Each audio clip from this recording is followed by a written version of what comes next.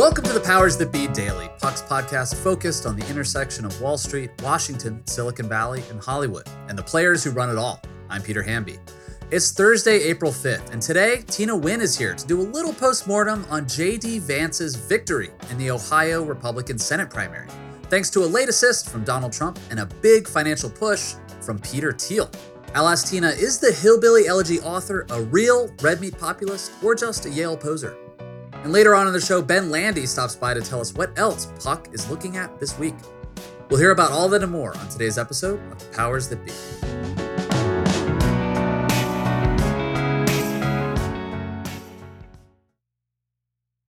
This episode is brought to you by Shopify. Do you have a point of sale system you can trust, or is it a real POS? You need Shopify for retail. From accepting payments to managing inventory, Shopify POS has everything you need to sell in person.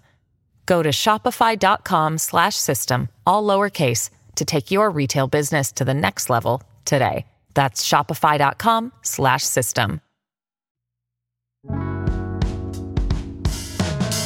Happy Cinco de Mayo to the Puckiverse. That's what I decided to call it today. I'm joined today by Tina Nguyen, who is our resident expert in all things conservative, MAGA, etc., which lately means a lot of Republican primaries, including, Tina, this past Tuesday's Senate primary in Ohio. It was down the stretch. It seemed to be kind of close, a little bit of a three-way race. But in the end, J.D. Vance, the VC bro, author of Hillbilly Elegy, backed by a Peter Thiel super PAC, and eventually backed, despite all the shitty things he said about Donald Trump, by Donald Trump himself. And I think that's probably the reason, Tina, that J.D. Vance pulled it out in the end. Isn't that the case? I think it's two different things. And the more I talk to people who've watched that race, the more they break it down to a combination of both Trump giving J.D. Vance the endorsement and then Peter Thiel spending a crap ton of money to advertise that like crazy all over the state of Ohio. This Politico report came out today revealing that Thiel spent about $15 million on the race. And I think that's one of the single biggest donations to a super PAC that anyone's ever, an individual has ever given said PAC ever.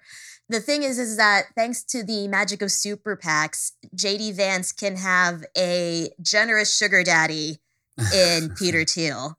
And everyone who's listening, read this thing that Teddy wrote about Thiel's weird political strategizing, which, just to boil it down, is he really wants these two proteges of his, Vance and Blake Masters in Arizona, to win their Senate races. And no one really knows exactly what other political money he'd be throwing into the Republican Party after that, or whether he's just going to take all of his money and go back to California and create his little intellectual dark web circles.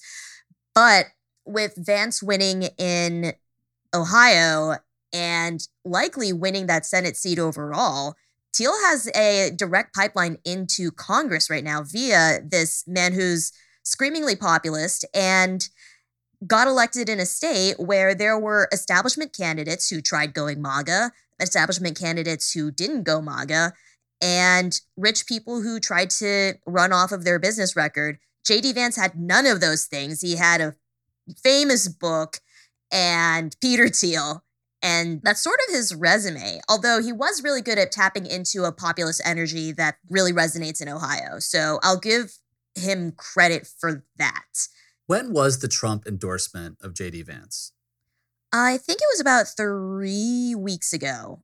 There was this big palace intrigue over who Trump was going to endorse. They all went down to Mar-a-Lago. They all kissed the ring. Trump was going back and forth between people and going oh, I like how you play golf, or I don't like how you conducted yourself during that debate.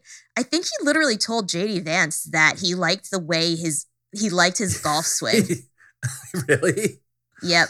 Okay, just to back up for the people listening who didn't follow the ins and outs of this Ohio Senate race. So the front-running candidate for a long time was Josh Mandel, who's a former Ohio State treasurer. He's run for, I feel like, a bunch of offices in Ohio and lost. He very quickly early on embraced full like conspiracy theory, stop the steal, I'm a hard right Trump guy. And he like put him up to the top very quickly. A bunch of other big spenders went up and down. After the Trump endorsement, JD Vance went from like third place, but he was also like at like 11-12% in the polls, and then started creeping up 23-26%, and then eventually he won with 32% of a divided primary vote. But he was basically a full 10 points ahead of Josh Mandel. I mean, I thought Josh Mandel was a total phony, and I've covered him before, and it just seems like a striver and kind of a weirdo.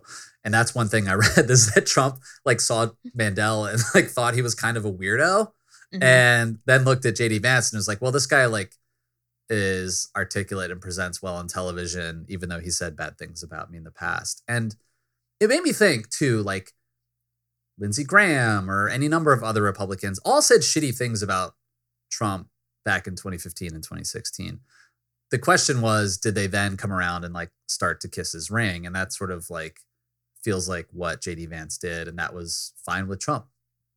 I mean, look, remember how a couple weeks ago there was that major bombshell that dropped in that New York Times book by Jonathan Martin and Alex Burns with freaking tapes of Kevin McCarthy saying, I'm going to ask Donald Trump to resign because he can't survive this January 6th stuff.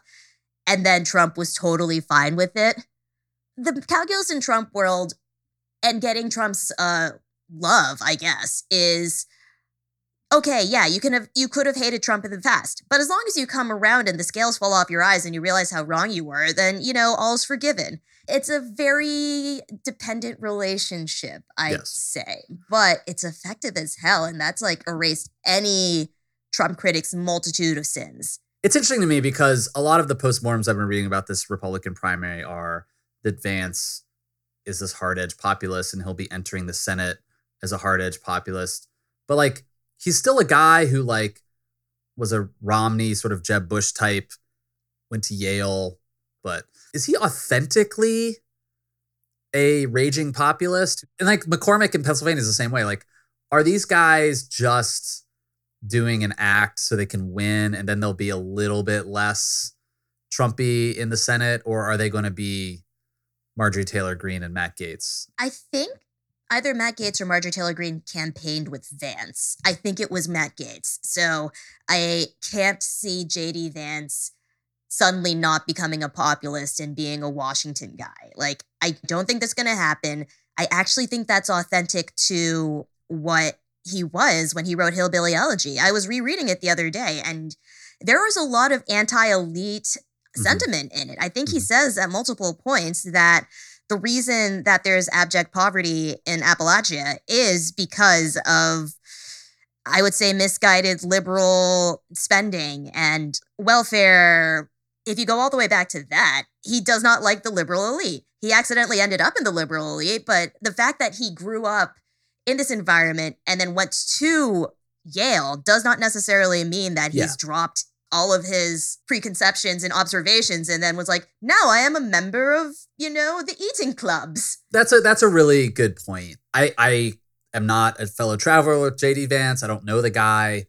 I would never claim to be a hillbilly, even though I come from hillbilly stock. But like, if you come from the South culturally, or you come from a lower class, I can sort of see how you at once want to be part of that elite universe, while at the same time being like, you guys are kind of snobs. Like, you guys don't understand us, or you know what I'm saying? Like, I can sort of see where JD Vance would adopt something of an oppositional worldview to the snobs who like wrap their silverware in like white napkins at the Yale Club or whatever, and like, I don't identify with that, but I can see how just because you leave Kentucky or Ohio and go to Yale, that you don't become like a total snooty guy. And he's clearly ambitious. He clearly wants to be president one day. He's just one of those guys, and he thinks he has the connections and the quote unquote common touch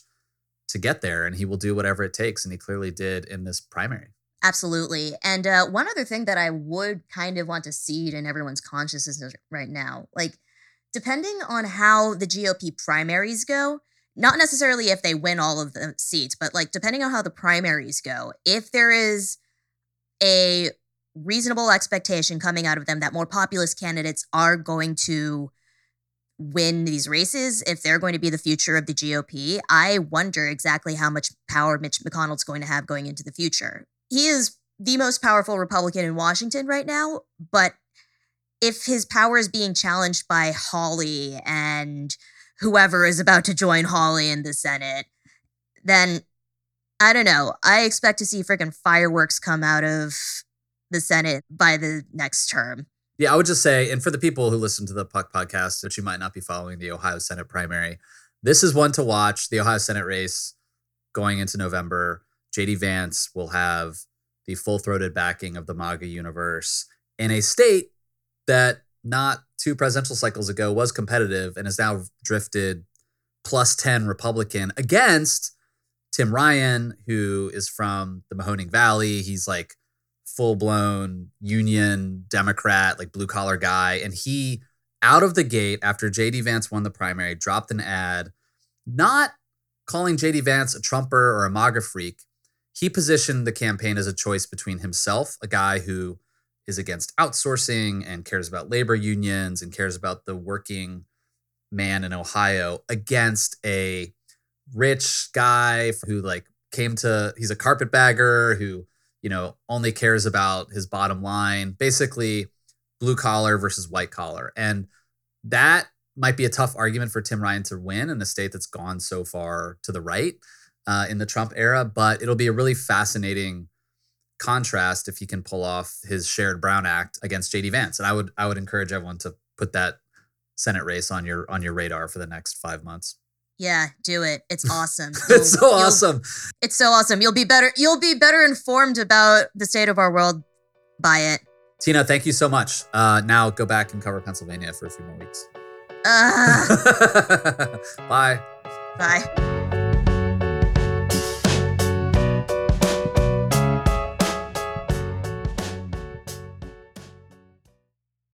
This episode is brought to you by Shopify. Do you have a point of sale system you can trust, or is it a real POS? You need Shopify for retail. From accepting payments to managing inventory, Shopify POS has everything you need to sell in person. Go to shopify.com/system, all lowercase, to take your retail business to the next level today. That's shopify.com/system.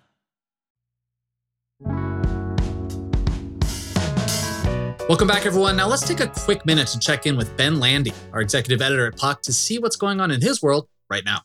Hey, Peter. There are so many big storylines that I'm watching this week, but here are 3 that are on the top of my mind from the Puck newsroom. First, as Bill Cohan would likely tell you, the Fed raising interest rates this week by 50 basis points is a really big deal. It's actually the biggest hike in 2 decades, and it's obviously also long overdue, not just because of the recent bout of inflation we've seen across all sorts of different consumer categories, but also this comes after a dozen or so years of easy money policies that have injected extremely hot jet fuel into every weird crevice of our market, into meme stocks, into shitcoins, monkey NFTs.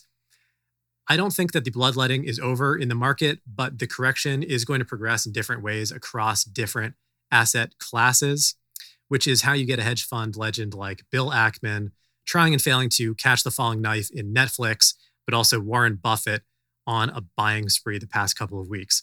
We will also have more later this week on the stunning Supreme Court decision to overturn Roe v. Wade.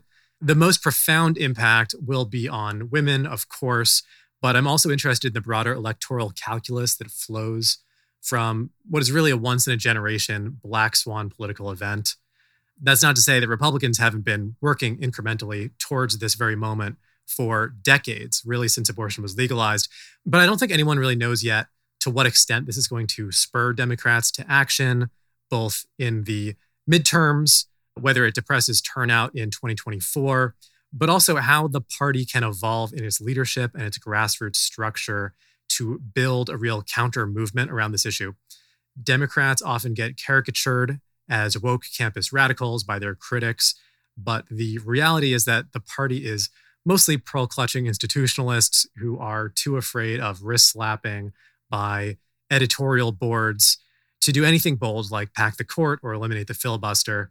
That might be for the best, but Mitch McConnell certainly wouldn't hesitate if the ball was in his court. Finally, Peter, I was laughing to read that Elon Musk has been telling potential co-investors in Twitter that he could take the company public again in a year or two. Not just because it's what Bill and Teddy both predicted here on the podcast and at Puck, but also what it reveals about Elon's pretty cynical genius.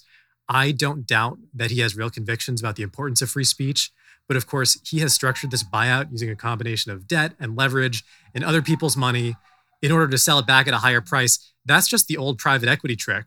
The good news for Wall Street, and hopefully for the long-term success of Twitter, is that Musk's incentives here are actually aligned with strengthening the business. And he cannot do that by turning Twitter into just another version of 4chan. All right, that's everything that I've got. Thanks, Peter. Talk to you next time. Thanks so much for listening to another episode of The Powers That Be. As a reminder, The Powers That Be is the official podcast of Puck. We'd like to thank Ben Landy, Liz Goff, and Alex Bigler for their editorial and production guidance. If you like what you hear, please share with a friend. It really helps us keep delivering the inside scoop that only Puck can offer. Follow us on Twitter at Puck News. I'm Peter Hamby. See you tomorrow. This has been a presentation of Cadence 13 Studios. Please listen, rate, review, and follow all episodes wherever you get your podcasts. The Powers That Be Daily is executive produced by John Kelly, co-founder of Puck, and Chris Corcoran, chief content officer and founding partner of Cadence 13.